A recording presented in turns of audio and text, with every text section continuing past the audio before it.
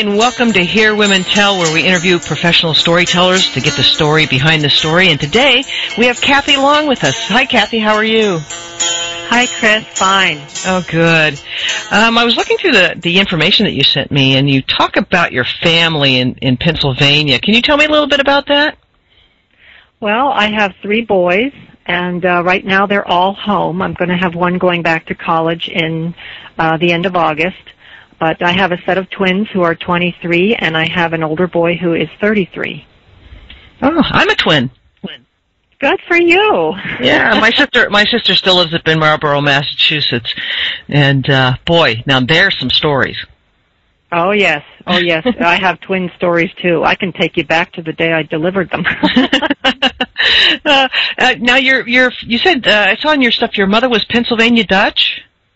Yeah, this is Pennsylvania Dutch area. We're not in the Lancaster area. We're on the fringes. So we're just below the coal regions. We're like the farming communities surrounding the coal regions. And you have a lot of people with that Pennsylvania Dutch accent. Hmm. So I was raised around that. Usually the older people spoke the dialect. They didn't want you to know what was being said. But you picked up enough by their mannerisms and some of the words that you knew what they were talking about anyway. One day I walked into my mother and she's talking to some neighbors about another neighbor woman. And she got it all wrong. So I just stepped up to the plate and I said, no, you have that all wrong. And I went and I told the story as it unfolded as I saw it. And my mother was shocked, and after that, she never spoke another word of Dutch in front of me. Oh, now you say dialect. How's that dialect different? The dialect is like a combination of like German and other different language, like Yiddish and stuff like that. And I can't speak the dialect. There's very few things I can say, like, kannst du mich fangen? I can say that, What does that mean? And that means, can you catch flies? And then there's 2 different answers to it. The one is ja wist die Schubkarretsch, which means yes with the wheelbarrow, or if they hoeken bleiben, and that means if they sit still. Now I'm guessing that people who speak Pennsylvania Dutch also have a little bit of an accent. Yes. What happens is you transpose your V's and W's. So instead of saying white vinegar, you'd say white vinegar. Ah. So, and it's very harsh language. I grew up with a lot of neighbor women that I thought were yelling at me, but then I later found out they weren't. They, instead of saying, well, hello, how are you doing? I haven't seen you in a long time. It was, well, how you doing? I haven't seen you in a dog's age.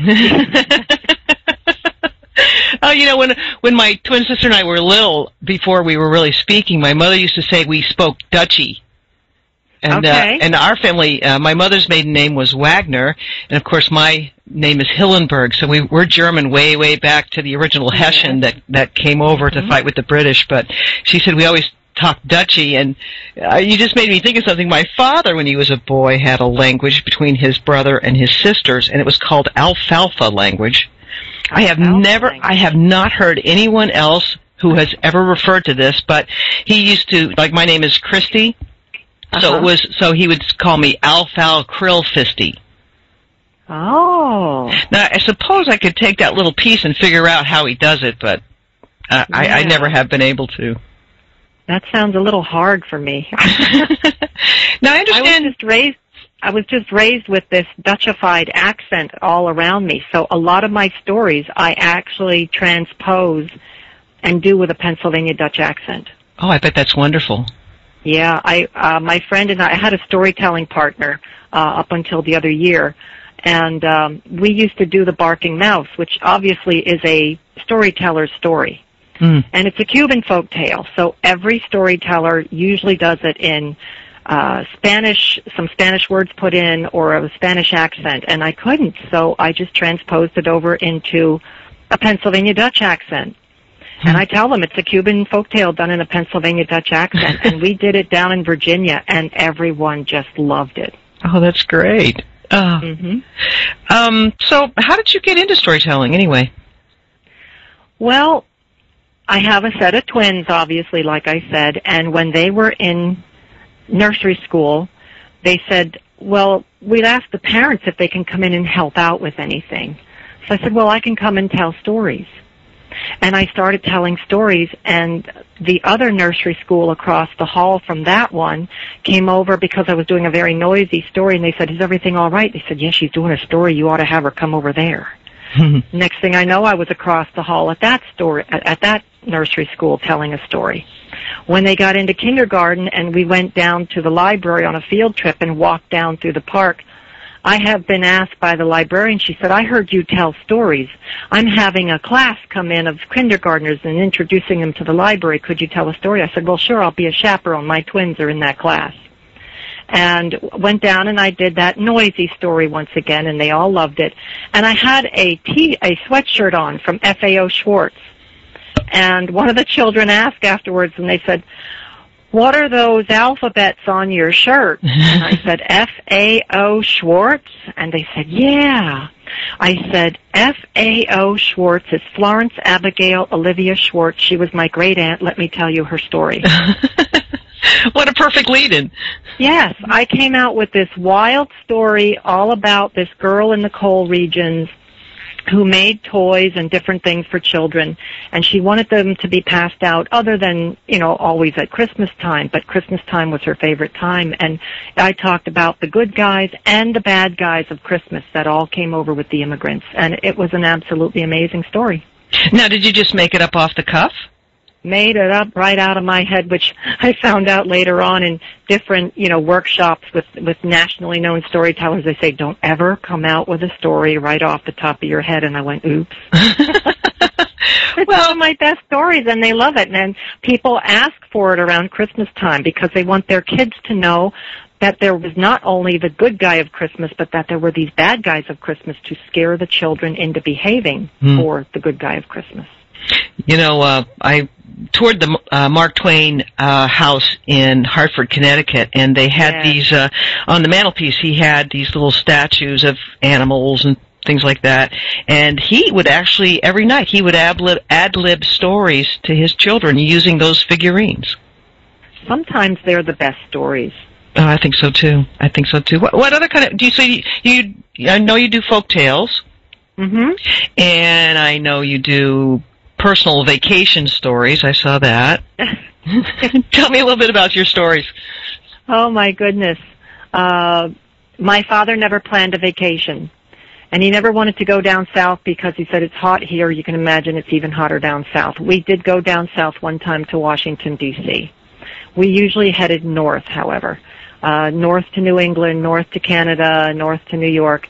We did one time, however, plan a vacation, and it was to see a total eclipse of the sun. The path of totality went across the state of Maine, and I came home with tons of stories from that. Yeah, I bet. I've never seen one.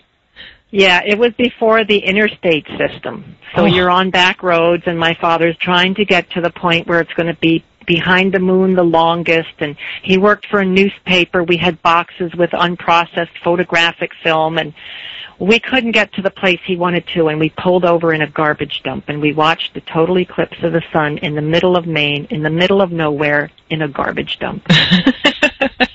Oh, that's great. One of the things that you said is you have the gift of stories, and I was thinking about that and how incredible it is to grow up in a family with stories, to be able to tell stories, because I think that memories are kept better as stories. Oh, yes, definitely. I was not raised in a family of storytellers.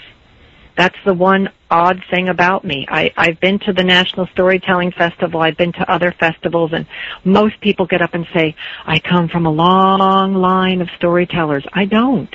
It wasn't until I started telling stories that my family opened up and started telling me some of the stories that happened. Oh, that's great. I found that very unusual. Oh, yeah. Now, I also know that you belong to some organizations. You belong to the National Storytellers organization, right? Yes, the National Storytelling Network and the Lehigh Valley Storytelling Guild. What's that guild like?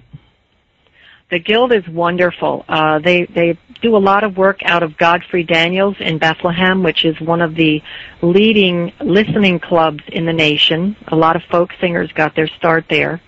I think they now have it as like almost a historic site. And they have a storytelling festival every year. They usually have 2 nationally named tellers. Last year I had the honor and privilege of opening for Mr. Dan Ketting. Oh, great. Well, we're going to take a little break right now, Kathy. And so this is Chris Hillenberg with Hear Women Tell, where we interview professional storytellers. And we'll be right back with Kathy Long.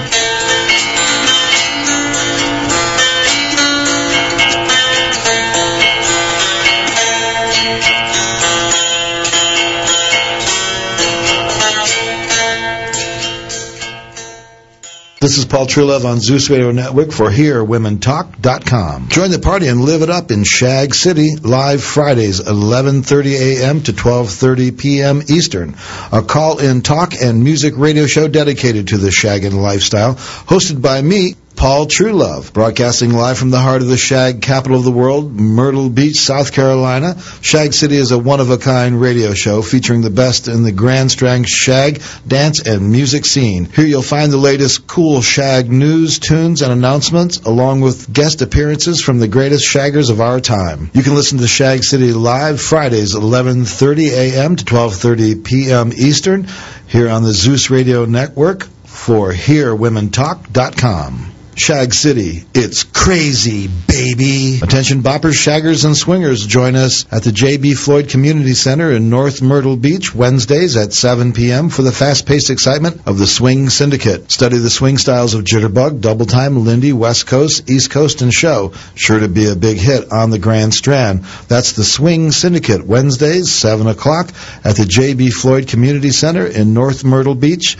1030 Possum Trot Road, Wednesdays, 7 o'clock. This is Dottie Laster, the host of Trafficked, an hour-long discussion about human trafficking in the United States. Join me as we meet guests from around the world and locally who are combating the fastest-growing crime in the world. Join us every Thursday at 1 p.m. Eastern on Hear Women Talk Radio. Hi, this is Judy Collins from Judy's House of Oldies, and you're listening to Hear Women Talk Radio on the Zeus Radio Network.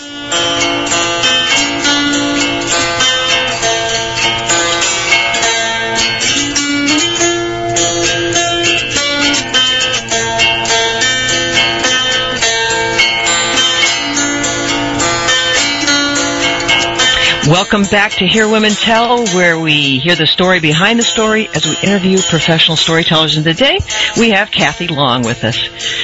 So, Kathy, I have a question for you. You have some CDs out there, right? Yes, I do. Can you tell us what CDs you have available? The one is called The Legend of Glenanoco and Other Stories. And the other one is called Mangoes and Pickles and Spiders. Oh my, Tales for the Holiday Season. That would not be Halloween. That would be the Christmas season. Now, the first one, The Legends of Onoko? Glen Onoko, yes. And Other Stories. What? Can you just tell us a little bit about what that's about? Sure. Glen Onoko is actually a place here in northeast Pennsylvania. It's situated inside of the Delaware-Lehigh National Heritage Corridor in the Lehigh Gorge State Park, right near Jim Thorpe, Pennsylvania, which used to be Mock Chunk, Pennsylvania. So there's a lot of history around here. I grew up with this legend. It's about an Indian princess by the name of Onoko who throws herself off the falls for the love of a man. I'm really sorry, but I know that Indian women were strong. They were the ones that were landowners. Right. If they didn't like their husband, they told him to leave. So there's no way she would have thrown herself off the falls. I redid the legend in my own way, and I have a lot of people that say they absolutely love it. I mean, she does go over the falls. Yes, she does die, but it's an accident. She doesn't throw herself off the falls. And but I sprinkle and mangoes and pickles and spiders, the tales of holiday season. Now, I have to tell you, when I was growing up in our very German area of southern Indiana, a mango was, when they said they wanted a mango, it was a green pepper. Oh, okay. No, this is the fruit. Yeah, and I moved to New England, and I said I was helping someone cook supper, and I said, "Hey, hand me the mango," and they're like, "We don't have any mangoes in the house." I'm like, "No, the mango," and they made fun of me. I'm telling you, and so every time I see mango, I wonder if I didn't know if in your part of the country it was the same way. Tell me a little bit about that story. Well, there is a state historic site near me, near Hazleton, which is called Eckley Miners Village. And they started a program, oh my goodness, over 20 years ago, a Christmas program. So every year I go up, I create a new story. So a lot of them I try to gear and put in the coal region itself or have some aspects of the coal region in there. This mango story actually is based on a story called The Christmas Apple, but instead of having an apple, I put a mango in it instead. I also took my friend Bill's life, who grew up in Ashland and later lived in Tamaqua, which was in the coal regions. I took aspects from his life and his childhood friends and his family names and put them in that story. And it came out very nice. And yeah, a lot of my stories were made for Eckley Miners Village, and some of them are my own making, and then others are adaptations. But like I said, I always try to keep the coal regions in there since this is a coal region site. Right, right. And then I guess you have a couple of, you've self-published a book called Taylor Twinkle Finds a Home and Living in Harmony. Yes. Tell us a little bit about those. Taylor Twinkle Finds a Home was my first book. It's basically a story about if at first you don't succeed, try again. It's a little twinkle who comes from a very famous family of twinkles, but she wants to leave her own imprint and do something special, which everybody has told her all the good jobs are taken.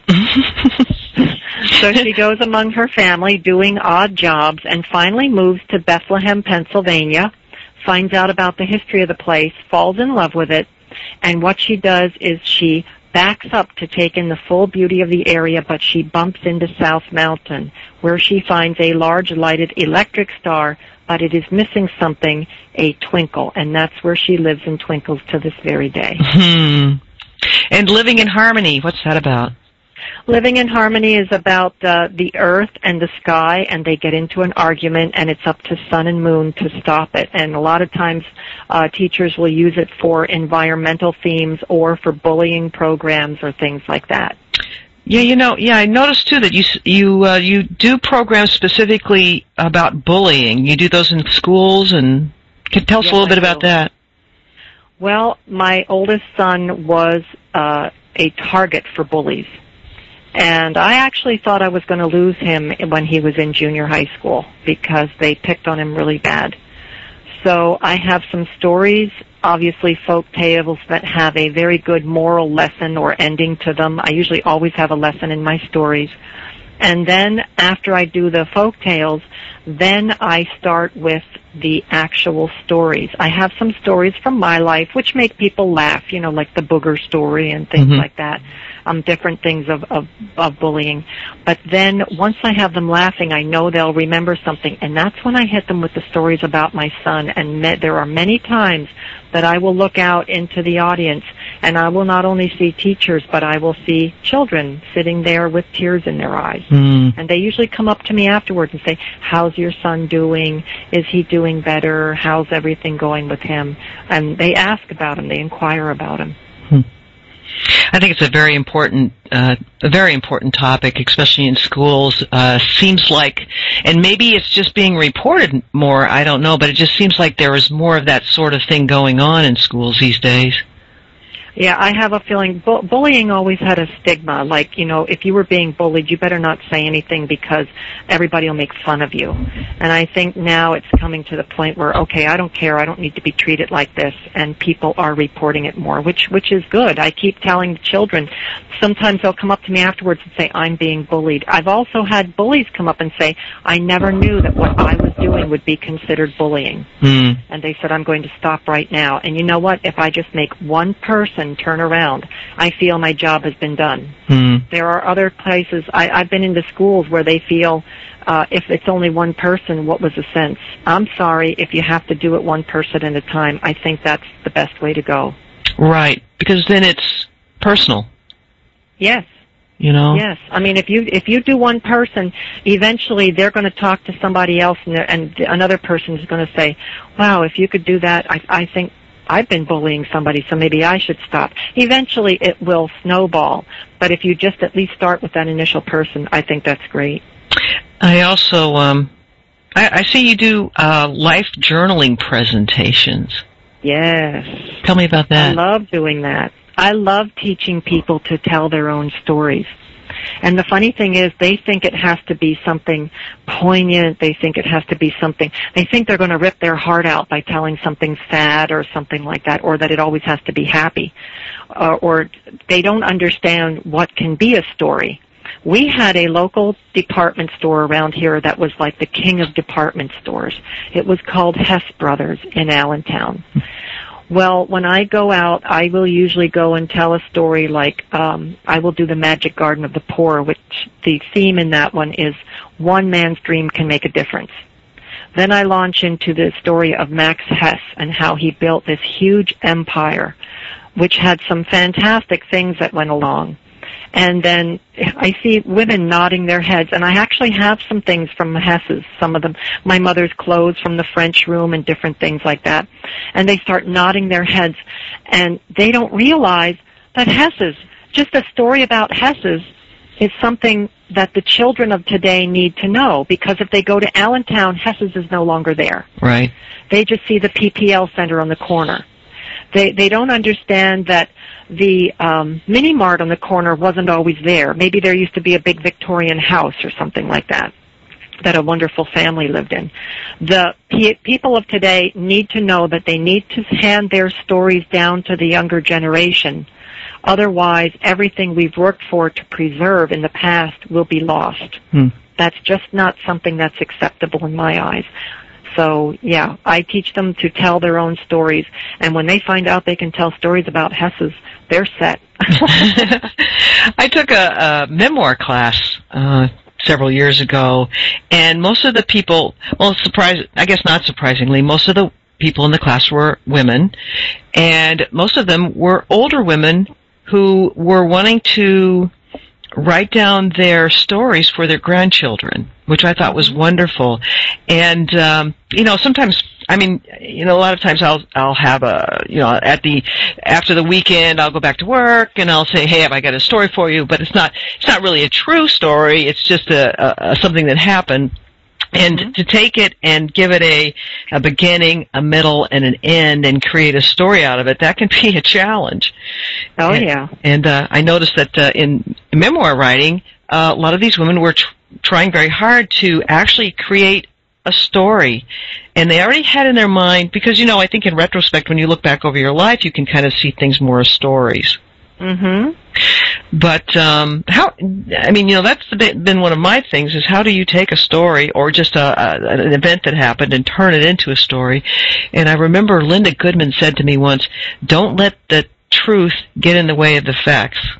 Or something else like that. I think it's like that. Yeah. Don't let the facts get in the way of the truth. And the whole thing that gets me is people think they have to write it down and it has to be a literary novel and a piece of work. And I give out what I call my prompt sheets, which have prompts on them that say, take us to the first funeral you ever attended. And when you go back in there and you take those pictures from your mind and start to talk about them, you just have to remember a few things. The day and age that we're in today with all the technology, if you're talking about some time back further, you might need to bring up to date to those young people that you're telling the story to that you didn't have cell phones. You didn't have, 100 or more channels on the TV. You didn't even have a remote. You didn't even have a color TV. It was black and white. So you have to bring them into the age with you and let them experience that a little bit. And then when you start telling your story, they'll start seeing why it was something that happened to you that was really amazing for that time period, because you didn't have all those other things that they have today. Right. Well, we're going to take another little break right now, and we'll come back. This is Chris Hillenberg with Hear Women Tell. Today we're talking with Kathy Long, and we'll be right back.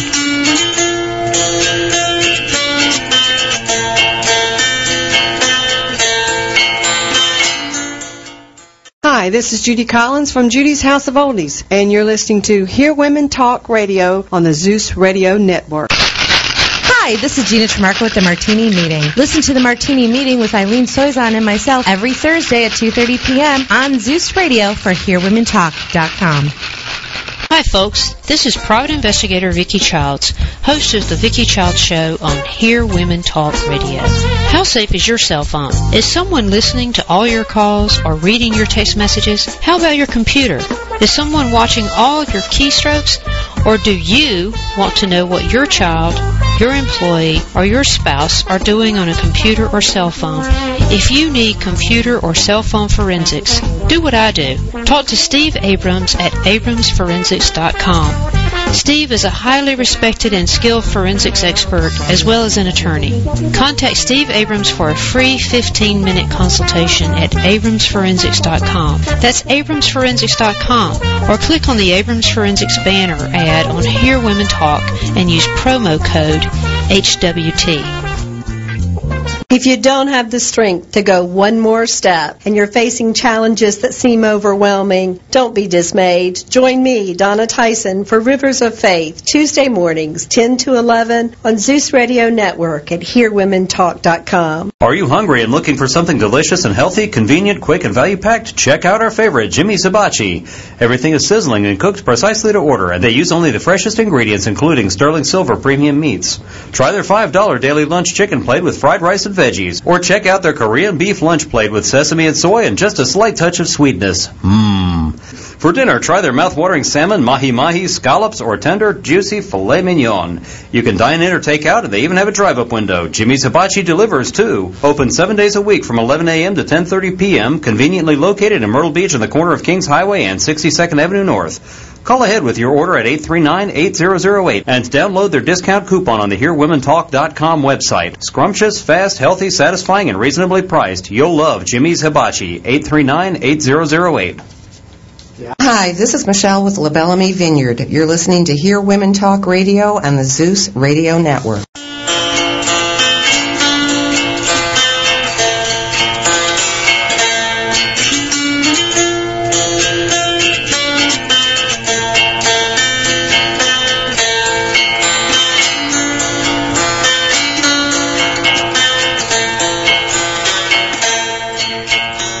Welcome back to Hear Women Tell. This is Chris Hillenberg, where we learn the story behind the story today with Kathy Long. Kathy, you also do inspirational and you're also an inspirational motivational speaker. Is that right? Yes. I've been through an awful lot in my life. I mean, especially the last year. I've lost 5 people in 9 months. So a lot of people will say to me, how do you keep on going? And I say, well, you just have to. My husband actually passed away 5 days before Christmas, and everybody thought, well, what's she going to do? And Christmas Eve, I was in church, and people said, how could you do it? And I said, well, they can do without a voice on the choir, but they can't do without my 2 hands to play bells. And I came in to play on the bell choir, and I got more hugs and more love. And I thought, well, you just can't stay away from that. The church is almost like my second family. So my mother died the day before Easter, and we were going to be playing bells on Easter. I showed up on Easter Sunday also. So, yeah, I mean, when I can go out and share my story, talk about my twins, talk about my son, especially with the bully program, if I can inspire people to tell their own stories, if I can motivate people to get out there and do what needs to be done, I am really happy about that. Now, I know that you had a storytelling partner, and he also passed away. Was it this last year? Yes, last year on July 16th. That must have been so difficult. Oh, my heavens. I was there holding his hand when he went. He was a wonderful, wonderful person. He was like family to us. We actually took him on family vacations. He was like a grandfather to my children. My husband respected him and his ways, and we had a wonderful time with him. We traveled all over. I took him up to Massachusetts to tell stories. I took him down to Virginia to tell stories. He was my prop. He started out just sitting there as I told the story around him, and later on I had him actually speaking parts. We actually verbalized between and had some ad-lib lines that we would work out, and sometimes they came out so funny we even had a laugh. How did you meet him? I actually met him in sign language class because I wanted to put some sign language into my stories. And I saw that he was left there from the I was in the beginning sign language group, and he was there from the intermediate group. The teacher had asked him to stay. And I thought, if he knows sign language, I'm sitting beside him because then I can ask him for some help. Right. And so afterwards he said, you seem to be a very interesting person. He said, I'd like to be your friend. I said, I collect friends, hop on board, and that was it. And so how did you coax him into doing storytelling? I asked him if he wanted to go along, and obviously he was retired, and he was the kind of person, if he didn't have something to do, he paced the house. And so I brought him along to do some stories, and he would just sit there, and I would put antlers on him. I have this marvelous bat hat that I would put on him and things like that. And I'd give him the premise of the story, and I'd say, listen to what I'm saying, and just kind of mime or act out. And then later on, the one time when I did the Why Bat Flies Alone at Night, I said, okay, just banter with me. When I say something, you can answer back just like you would any other time. And he would, and it came out very well. And in a while, his wife was calling up and saying, don't you have any more storytelling jobs to do? He's driving me nuts. He would say, it was like the proverbial, take my husband, please. Oh, yeah. Oh. That's funny. So yeah, we had a great time. And yes, I was there holding his hand when he went, and he said that he would send me pennies from heaven, and I've been finding money ever since. Oh, that's great. Pennies, nickels, dimes, quarters, and my girlfriend who walks her dog around the neighborhood, because I haven't been finding that many lately, and she'll come up with a handful of change and say, I found these while I was walking Tex. Here's some bill money for you. Wow. Because his name was Bill. So she said, here's some bill money for you. Oh, that's great. Now, you also do, and I wanted to ask you about this, you do sacred stories. Yes, I do. Yes, I do. I did take courses to become a lay minister, although I have not been utilized in that capacity yet. There have been some times that I do fill in for some ministers, so I can make up some, sermon-type stories. But I go out to rally days, and I do a lot of, saint stories. My favorite saint story is St. Genesius. I just love St. Genesius. And we do have, at my work, there's also a St. Fabiola, so I like both those stories. But I love the St. Genesius story. Well, now, St. Genesius, tell me a little bit about that saint. St. Genesius was he had a troupe of comedians under Emperor Diocletian, and he was making fun of the Christians. And so one day he was doing the rite of baptism and making fun of it, and as one of his comedians held him under the water, he saw the light, and he was actually converted to Christianity right there. So when Diocletian asked him to do it again, he said, no, I can't. I can only do what is true to my heart. And Diocletian insisted, and Genesius said no, and so he said, take him away and kill him, but break his legs first. And so Genesius became the patron saint of actors and comedians, and when somebody goes on stage and says break a leg, it is St. Genesius. Ah, I didn't know that. You know why I love the story. Yes. That's great. It's a marvelous story. I love it. I absolutely love it. In fact, I hosted the Sacred Stories part of our festival this past year, and I opened with a nice little story. Then I invited people to come up on stage, and the funny thing is, in between I would do a little banter. Toward the end, it had got so inspiring. We had 3 people. I never even got a foot on the stage. They would say, oh, I want to tell a story. I want to tell it. 3 people who were not storytellers, had never told a story in their life.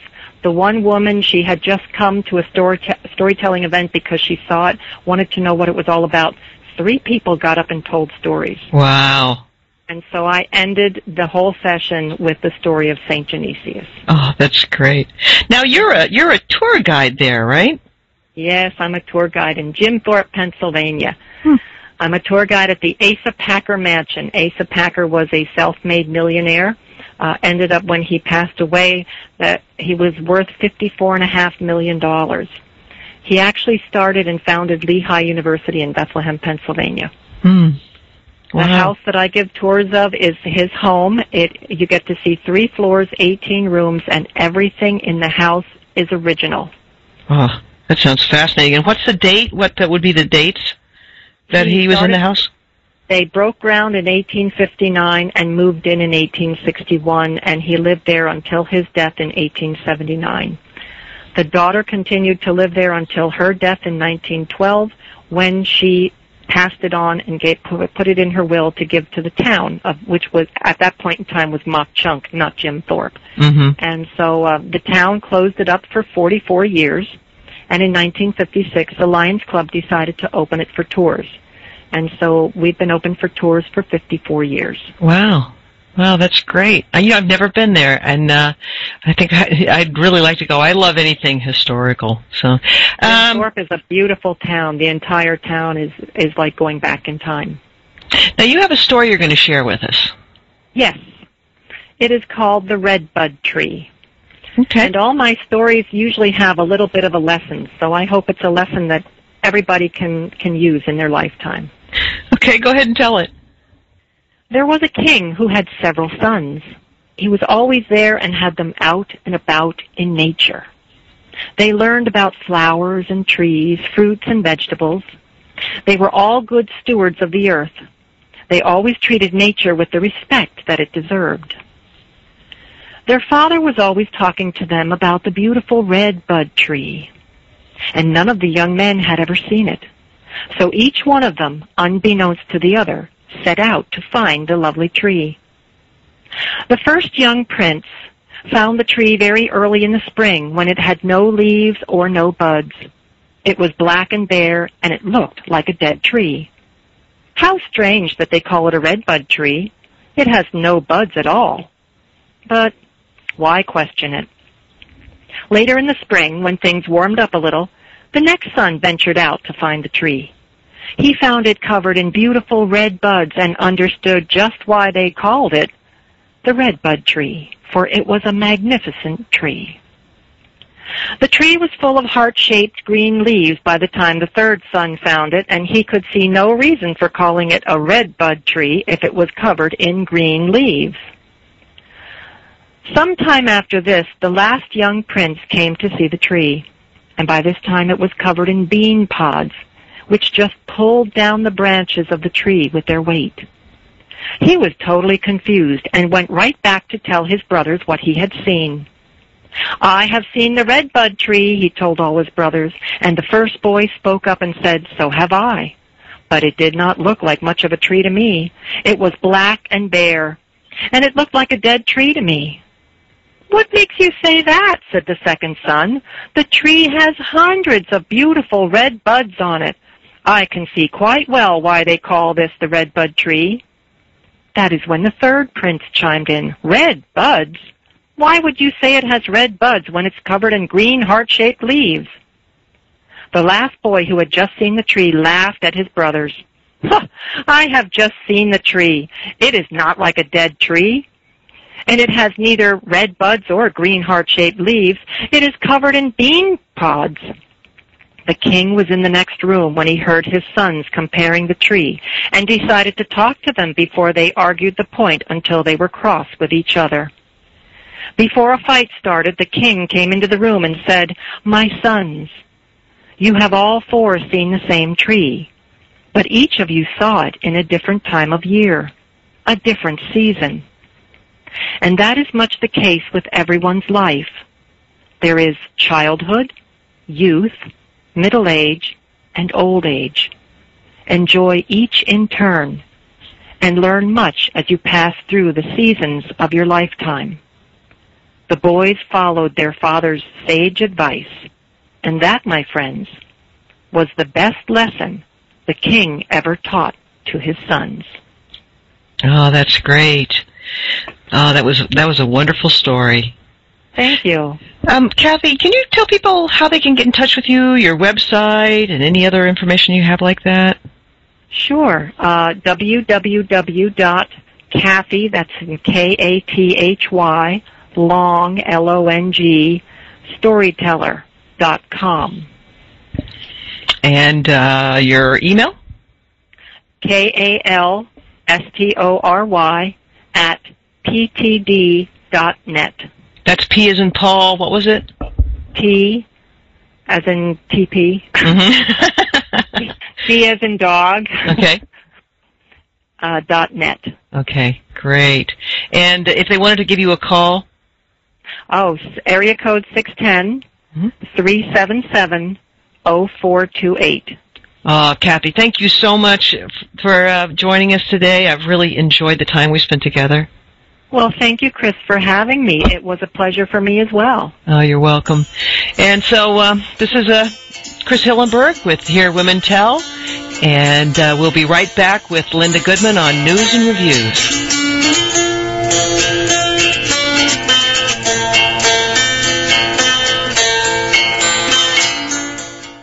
Hi, this is Michelle with La Bellamy Vineyard. You're listening to Hear Women Talk Radio on the Zeus Radio Network. Technologist Incorporated is an American engineering and management consulting company specializing in post-conflict and post-disaster reconstruction of roads, schools, hospitals, industrial development, and core infrastructure building like power supply, clean water, and communication. Our team of over 1,000 specialists are mobilized on more than 50 projects in remote environments globally and fully supported by technologist offices in Afghanistan, Saudi Arabia, Washington, D.C., and soon Haiti. Technologists Incorporated's record of excellence, providing assistance in some of the world's most difficult environments, is made possible by the brave men and women in our employ, many of whom served in our armed forces. We are proud to be an American company supporting our heroes in the service and encourage you to join us in our mission to be a positive post-conflict force. Technologists Incorporated, building strong foundations. Are you hungry and looking for something delicious and healthy, convenient, quick, and value-packed? Check out our favorite, Jimmy's Hibachi. Everything is sizzling and cooked precisely to order, and they use only the freshest ingredients, including sterling silver premium meats. Try their $5 daily lunch chicken plate with fried rice and veggies, or check out their Korean beef lunch plate with sesame and soy and just a slight touch of sweetness. For dinner, try their mouth-watering salmon, mahi-mahi, scallops, or tender, juicy filet mignon. You can dine in or take out, and they even have a drive-up window. Jimmy's Hibachi delivers, too. Open 7 days a week from 11 a.m. to 10:30 p.m., conveniently located in Myrtle Beach on the corner of Kings Highway and 62nd Avenue North. Call ahead with your order at 839-8008 and download their discount coupon on the HearWomenTalk.com website. Scrumptious, fast, healthy, satisfying, and reasonably priced. You'll love Jimmy's Hibachi. 839-8008. Hi, this is Deb Coletti, and I am your host of Life on Purpose, a radio show where I'll be having conversations with a wide range of fascinating women who are, in my opinion, leading a truly rich life. We will laugh, we will cry, we will sometimes get very serious. It will get edgy. It will definitely be irreverent, and no subject off limits. Tune in to hear where we go and even join in the conversation. Life on Purpose with your host, Deb Coletti, Tuesdays at 11 a.m. on the Hear Women Talk Network. This is Paul Truelove on Zeus Radio Network for HearWomenTalk.com.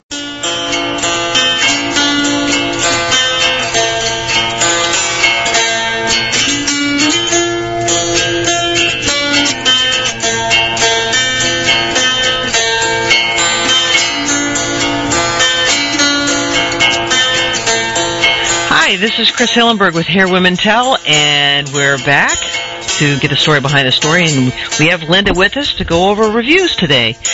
How you doing, Linda?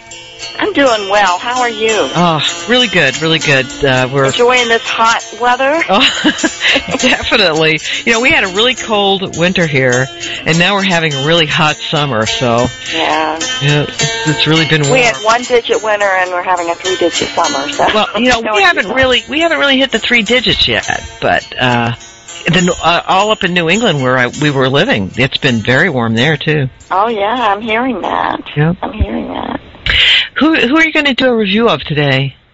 I am going to review Kathy Long's CD, The Legend of Glen Oco. Oh, okay. Great. And it's a wonderful CD. Kathy has a voice that is clear and sweet and musical, and it lends itself nicely to the lovely folk tales on this CD of familiar stories. You listen to it with your eyes closed and be prepared for a colorful imaginary journey of love, magic, and wisdom personified. The CD begins with how story began, a Seneca tale of the first storyteller who was lured into trading rabbits for grandfather's stones and trancing tales. If you need a good definition of story, there are several provided in this tale. That's followed by The Magic Pomegranate, a Jewish story that tells of 3 selfless brothers who go on a quest to find something special to share with one another, only to use their newly discovered treasures to come to the aid of a dying princess who happens to be, as is common in fairy tales, very wise. The Peddler of Swampham is a version of a tale found in multiple cultures, and it profiles a middleman who's prompted to follow his dream after losing his livelihood. Where will the dream lead him? That's the question we want answered. From the Onondaga tribe, the Dancing Brothers is a pourquoi tale that explains why pine trees grow tall and how a well-known constellation was created. The jewel on this CD, though, is The Magic Garden of the Poor, a Kazakh tale of 2 selfless brothers and a wise, compassionate student who seek to use a treasure to benefit others. In today's downward spiraling economy, many would welcome such simple wisdom. The Damselfly is an original fairy tale about the importance of insects to the cycle of life. Bug lovers will delight in this tale. The legend of Glenoko, from which the album's name is brought, is Long's version of a local legend featuring star-crossed lovers who defy family to be together. Historical facts and real places are sprinkled throughout this tale. In today's harried world, it's easy to take for granted the wisdom and the education of fairy tales, or the wisdom and education that they offer. This CD is a return to simpler times where people follow their hearts and find that hope lies at the end of their journeys. Go on an imaginary journey with this CD and you will discover the treasure at the end of the rainbow. And if you would like a copy of this CD, you can get it from Kathy Long by calling 610-377-0428. That number again is 610-377-0428. Oh, that's great. Yeah. You know, I just interviewed Kathy Long, as you know. What a wonderful person. Yeah, she is. Yeah. I've never actually met her personally. I've corresponded with her via email, and she is a super person. As a matter of fact, she told me that she was doing some storytelling someplace and just started ad-libbing a story. And she said she found out later that most storytellers tell you not to do that. But she said it turned out so well that it turned into one of the stories that she tells. Well, and you know, there are a couple of storytellers that I know who actually will have somebody in the audience give them a situation, and they'll just make up a story off of the cuff. If you remember Teresa Ferreira? Oh, yes. Yeah, yep. She does that a lot. She'll ask the audience for 5 words, and then she'll weave a story out of those 5 words. And, well, you know Teresa. She has that beautiful voice, and she's such a wonderful writer. She always comes up with a jewel. Yeah, that reminds me of years ago I had a neighbor, and he needed a ride to work, and he was kind of a fledgling guitarist. He was just starting out, and he kept asking me about how I wrote songs, because I write my own songs. And I said, oh, it's easy, you know, you've got to not care about how it's going to come out, you know. And we're driving to work, and he said, oh, that's no. I said, well, you can write a song about anything. You can write a song about shoelaces. Right? And he's like, oh, no, you can't. And I'm like, yes, I can. Grab a piece of paper. Here we go. And the words came out: some tie knots and some tie bows, and some wear loafers that don't close, but I just don't have time to tie my shoes. Oh, babe, I've got those loose lace blues. And you remember that famous one, 10 shoes, pink shoelaces. Oh, yeah, exactly. But yeah, I've always wanted to try that, but I think I'd be a little afraid to do it. With music, I think I could do it better than I could with storytelling, perhaps. I'm not sure. Well, you know, it takes all kinds. There are all kinds of storytellers out there.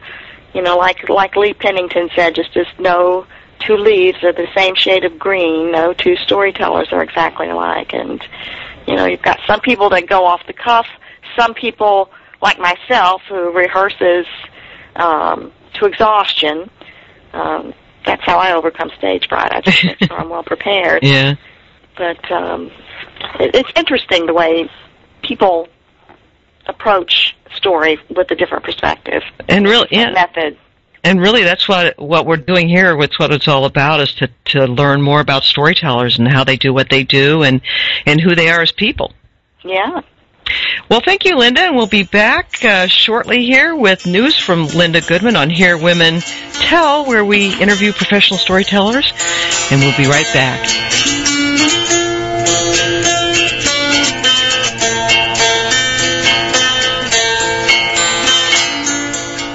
This is Paul Truelove on Zeus Radio Network for HearWomenTalk.com. This is Dottie Laster, the host of Trafficked, an hour-long discussion about human trafficking in the United States. Join me as we meet guests from around the world and locally who are combating the fastest-growing crime in the world. Join us every Thursday at 1 p.m. Eastern on Hear Women Talk Radio. Hello, race fans. This is Jeff Gilder, creator of RacersReunion.com. When you're in Myrtle Beach, check out my favorite, the Caravel Resort. The Caravel Resort has a golf department and concierge with golf privileges at virtually every course on the Grand Strand, including the coveted Dunes Club. And ladies, pamper yourself with Caravel's Studio Spa, featuring services such as Swedish massage, heated stone therapy, reflexology, manicures, pedicures, facials, and more. Awaken your senses with the most requested massage and spa therapies. The Caravel Resort, Myrtle Beach, South Carolina, 800-507-9145. Get the best rate on the Grand Strand when you use promo code RACERS at thecaravel.com. 800-507-9145.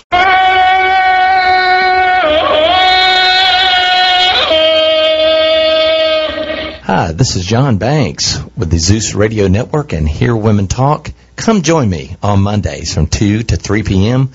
with Bringing Man Out of the Cave. We're going to try to take an interesting look at the male-female dynamic as I try to give you answers as to why men do what they do. Come join me on Mondays. Hi, this is Judy Collins from Judy's House of Oldies, and you're listening to Hear Women Talk Radio on the Zeus Radio Network.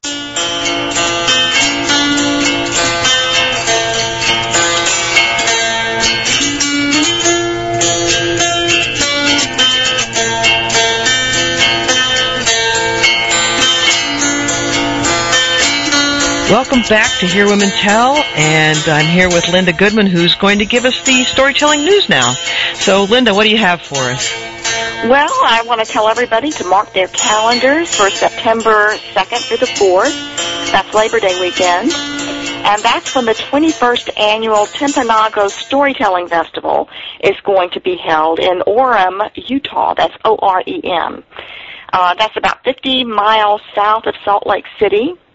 This year's featured tellers include, among others, Eshu Bumpus and Motoko, both from Massachusetts, so we know them well. Mm-hmm. Elizabeth Ellis, who is a wonderful storyteller from Texas. Lynn Ford, wonderful storyteller, musician. Bill Lepp. He's won several Liars contests and quite a funny guy. Antonio Sacre, who is a Latino, very popular on the storytelling circuit. Ed Stivender, a funny man, very intellectual man, very funny. One of my favorite tellers, Tim Tingle, and another of my favorites, Kim Whitecap, who I think is going to be on your show soon. Right. Yep, I'm going to be talking to her. Well, what a lineup. I mean, this is a dream lineup. And if anybody wants details, you can visit the festival website at www.timpfest. That's TIMPFEST.org. Or you can call 801-229-7436. That number again is 801-229-7436. And Chris, from what I understand, this is beautiful country up there in Utah, and there are lots of places to visit, so you can extend your stay beyond the weekend. You can visit Bridal Veil Falls, the Sundance Resort, Thanksgiving Point, Utah Olympic Park, and the Timpanogos Cave. So you could actually make a good week out of it. Yeah, it sounds like it. Okay. Well, thank you, Linda. And you're welcome. I'd like to thank all our listeners today, and join us again with Hear Women Tell, where we interview professional storytellers and get the story behind the story.